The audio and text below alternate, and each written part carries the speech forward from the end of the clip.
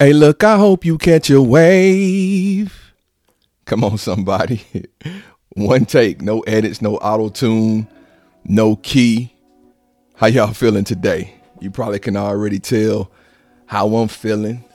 Hoping everybody catches a wave. Good morning, good afternoon, good day, whenever it may be. True 7 Nation, welcome to the True 7 Life podcast, and thank you for listening in. Today, I believe, is session 4 of T-Ho going solo and doing something a little bit different for season 2. We've got some things in the hamper, some exciting things coming down the pike for season 3. But for now, as you know, we've chosen to go it alone. I have a couple things I want to talk about today, as usual, but we're going to go right into prioritizing the priorities.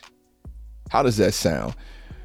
We're in a time right now, in an era where we just have a lot of things on the plate, a lot of things that we have to do, and everything's a priority. So how do we prioritize the priorities? I have many conversations with a lot of people, and when we talk priorities, I like to ask people, hey, what's your number one priority? What is it, America? What do they always say? Number one priority. Always family. Not always, but oftentimes it's family. And then what often comes after that? If the individuals are spiritual, they often say religion, then health comes in there, career, friends, social, depending on who you're speaking with. On the last episode, I ended with what my life was going to be like 20 years from now. And I listed off some things in priority. And if I'm going back to these 5 priorities that I just listed off in no particular order, but I am going to have them in a particular order this time: religion, family, health, career, friends. I'm going to say those are my top 5 priorities in that order. An eye-opening thing for me happened a couple years ago, and I don't know who I was having the conversation with or how I came across this information, but someone encouraged me to look at my priorities. And after looking at my priorities, this individual said, now I want you to look at your allocation of time and how you're allocating time according to these priorities. So you say these are your priorities. What does your time say your priorities are? What does your time say your priorities are? So we say religion, we say family, we say health, we say friends, we say career, we say different things. How much time are we giving to those things? Health is a priority. What are we doing to prioritize our health? Our family is a priority. Our family is our number one priority. What are we doing to prioritize our family? How are we making our family a number one priority? Some of us say religion is our number one priority. What are we doing to show that religion is our number one priority? Just food for thought, not trying to point any fingers at anyone but myself, using these statements to help keep me a lot more accountable. Oftentimes, I do have to look at my time clock and my schedule and make sure that the things that I'm saying are a priority. I'm making time for those things. So hopefully a little bit of food for thought to help someone spend more time in those areas that you may be saying are priorities for you. Recently, I'm fortunate enough to be on a board of some people that are just some profoundly intelligent people. And as we were fact finding and doing some consumer study, this individual opened up the floor with these 3 terms, and it's somewhat related to prioritizing, but it's how we prioritize for other individuals, or how we on the board were making decisions for other people, which oftentimes happen. And I want to plug something at the end of this quick tangent. But the 3 words that were presented where likes, wants, needs. Likes, wants, and needs. And when we look at our life, let's think about the things we like to do, the things we want to do, and the things we need to do. And if we back up and talk about priorities, are we doing the things we like to do? Are we doing the things we want to do? Or are we doing the things we need to do? And I'm not saying one is better than the other, but from a business standpoint, when we were talking about catering to certain customers or consumers, we want to cater to those things that people like to do, because everything you like to do isn't something that you necessarily need to do or have to do. But most often, and when I say most often, 51% of the time, we do the things that we like to do. More than anything, we're going to do the things that we like to do. A good percentage of the time, we'll do the things that we want to do / desire to do.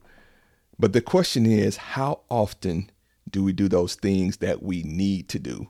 And where are we prioritizing our needs? Are our needs on the back burner for our likes? And unfortunately, when it comes to businesses and corporate settings, they cater to people's likes and wants, because they very well know that we often put our needs on the back burner. So more food for thought: likes, wants, and needs. Where are you prioritizing these three things? Are your needs getting enough priority, or are you just doing the things that you like to do? Not that there's anything wrong with doing the things that you like to do, but what kind of return are you getting on those things that you like to do versus what kind of return you would be getting on those things that you need to do? So top 5 priorities, take a look at those, evaluate your time in relation to those priorities, and then take a look at your like, wants, and needs. Just more food for thought for you to self-examine and understand more about you as a person, who you are, how you are, things that you enjoy doing versus things that you desire and or need to do. So what I wanted to drop at the end of this quick excerpt for like, wants, and needs, I happened upon a great show or documentary, I believe it is, called, what is it? Social Dilemma. Yeah, Social Dilemma. And it talks about the effect and the impact that social media has on individuals, and some of the manipulation, similar to how I talk about businesses cater to people's likes, some of the manipulation that some of this social media has, as they would put it, fallen into. It wasn't their initial desire, but this is quote unquote what it turned into. So Social Dilemma, if you get an opportunity to watch that, it is a great documentary. It is eye-opening, talking about some of the relevant times that we are currently in and how social media impacts us. My man, Travis Williams, if you're listening, I know you would love that. So take a view of Social Dilemma if and when you get a chance. As we transition, I want to offer up the opportunity for those of us that are navigating and matriculating through life to develop a passion for something.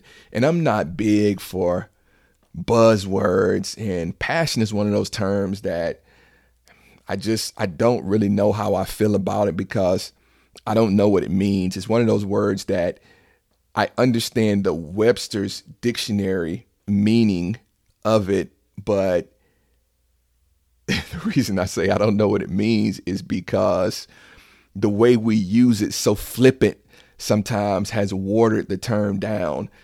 People talk about passion and everybody's saying they're passionate about things. And I know I've spoken on this before, but you can't tell me you're passionate about something if there's no action or activity behind it. I get it that you're waiting on the right time and all of that, but it could be that you're passionate about it.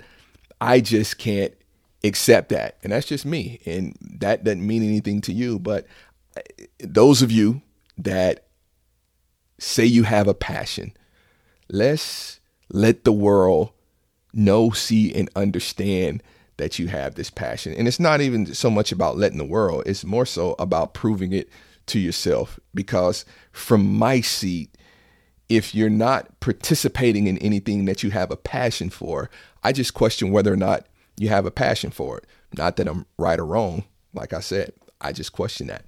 But I encourage you to develop a passion for something and put some energy and activity, energy and persistence, as one would say, behind this and see what happens. I mean, there's so much going on in the world, so many things that we quote unquote have to do to make our lives continue to go around and participate in this life cycle. There should definitely be some things that we desire to do or are passionate about doing, and we do these things on our own terms. In addition to this, embrace creativity. And when I say embrace creativity, I guess what I'm alluding to is embrace something different, embrace others' opinions, embrace something that isn't from you or of you that could potentially grow you. So embrace creativity. I like the term creativity or creative for things that are different. Some individuals need to hear it be spoken to in that sense. I spoke in a previous podcast about things being different, but not necessarily different, more so evolving. I like this word creativity or creative for different also. Different usually can have a negative context. Evolution, I believe, is positive as well as creative. So embrace creativity. And when I say creativity, yes, it's creativity from others, but also embrace your creativity. Don't be afraid to fail. Don't be afraid for something not to be an ace. Don't be afraid for something to not look good. I see so many entrepreneurs and so many successful people, and we go back and look 10 years from their success or 15 years from their success, and they look so young, innocent, and juvenile in their photos, and they're just green. They were failing a lot. They were trying things. They were embracing their creativity, and all the while they were growing and they were getting to their dreams and their destinations and their passion. So develop a passion, embrace creativity, and do not be afraid to fail. I want to go back up to religion, family, health, career, and friends, like, wants, and needs. And I have to offer this because I heard it sometime as well. The man of God that was speaking at the point in time, he said, if God took a look at your finances, what would he say your priorities? And it doesn't necessarily have to be God, but if anyone took a look at your finances, what do your finances say your priorities are? I'm going to leave that alone and get to my closing statements.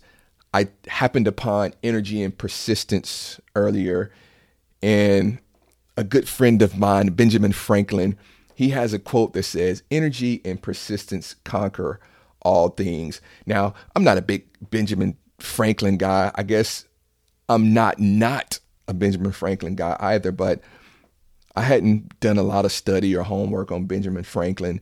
When it comes to quotes, he's not one that I've probably ever quoted. Obviously a dynamic man, but I happened upon this quote, energy and persistence conquer all things. And it resonated with me because I'm in a season right now where I believe some of the things that have been promised to us and some of the passions that we have and some of the desires that we have, we just need to put some energy on it. I was out watching the Nice High School football team practice, and this guy, I think it was a defensive coordinator, but I really loved the energy that he was bringing to his craft, and I was hoping it would be infectious and resonate with the team. And as I was there just watching them practice, I saw the energy resonate through the strong safety, and it went from the strong safety to the middle linebacker, and from the middle linebacker to the DN, and from the DN to the nose tackle, and from the nose tackle to the cornerback. And all of a sudden, one person's energy had resonated throughout the entire team. So energy is one of those things that is just playing a big part in my life right now. And sometimes we just need to put some energy on some things to make them alive and make them grow and make them be what we need and what we desire them to be. And persistence is one of those things that I've patterned my entire life. And fortunately, in this isn't absolute, but there aren't many things that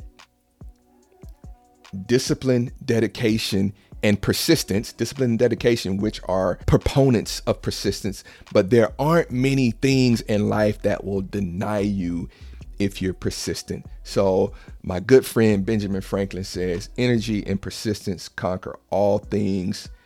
And I want you to take that with you these next 2 weeks. This has been the True 7 Life podcast, as always brought to you by Hello Smooth Med Spa, www.hellosmooth.com, #Lips by Hello Smooth, where they do the best lips in Florida, and True 7 CBD, www.true7cbd.com, relief 7 days a week. Thank you for listening in. We'll see you in 2 weeks.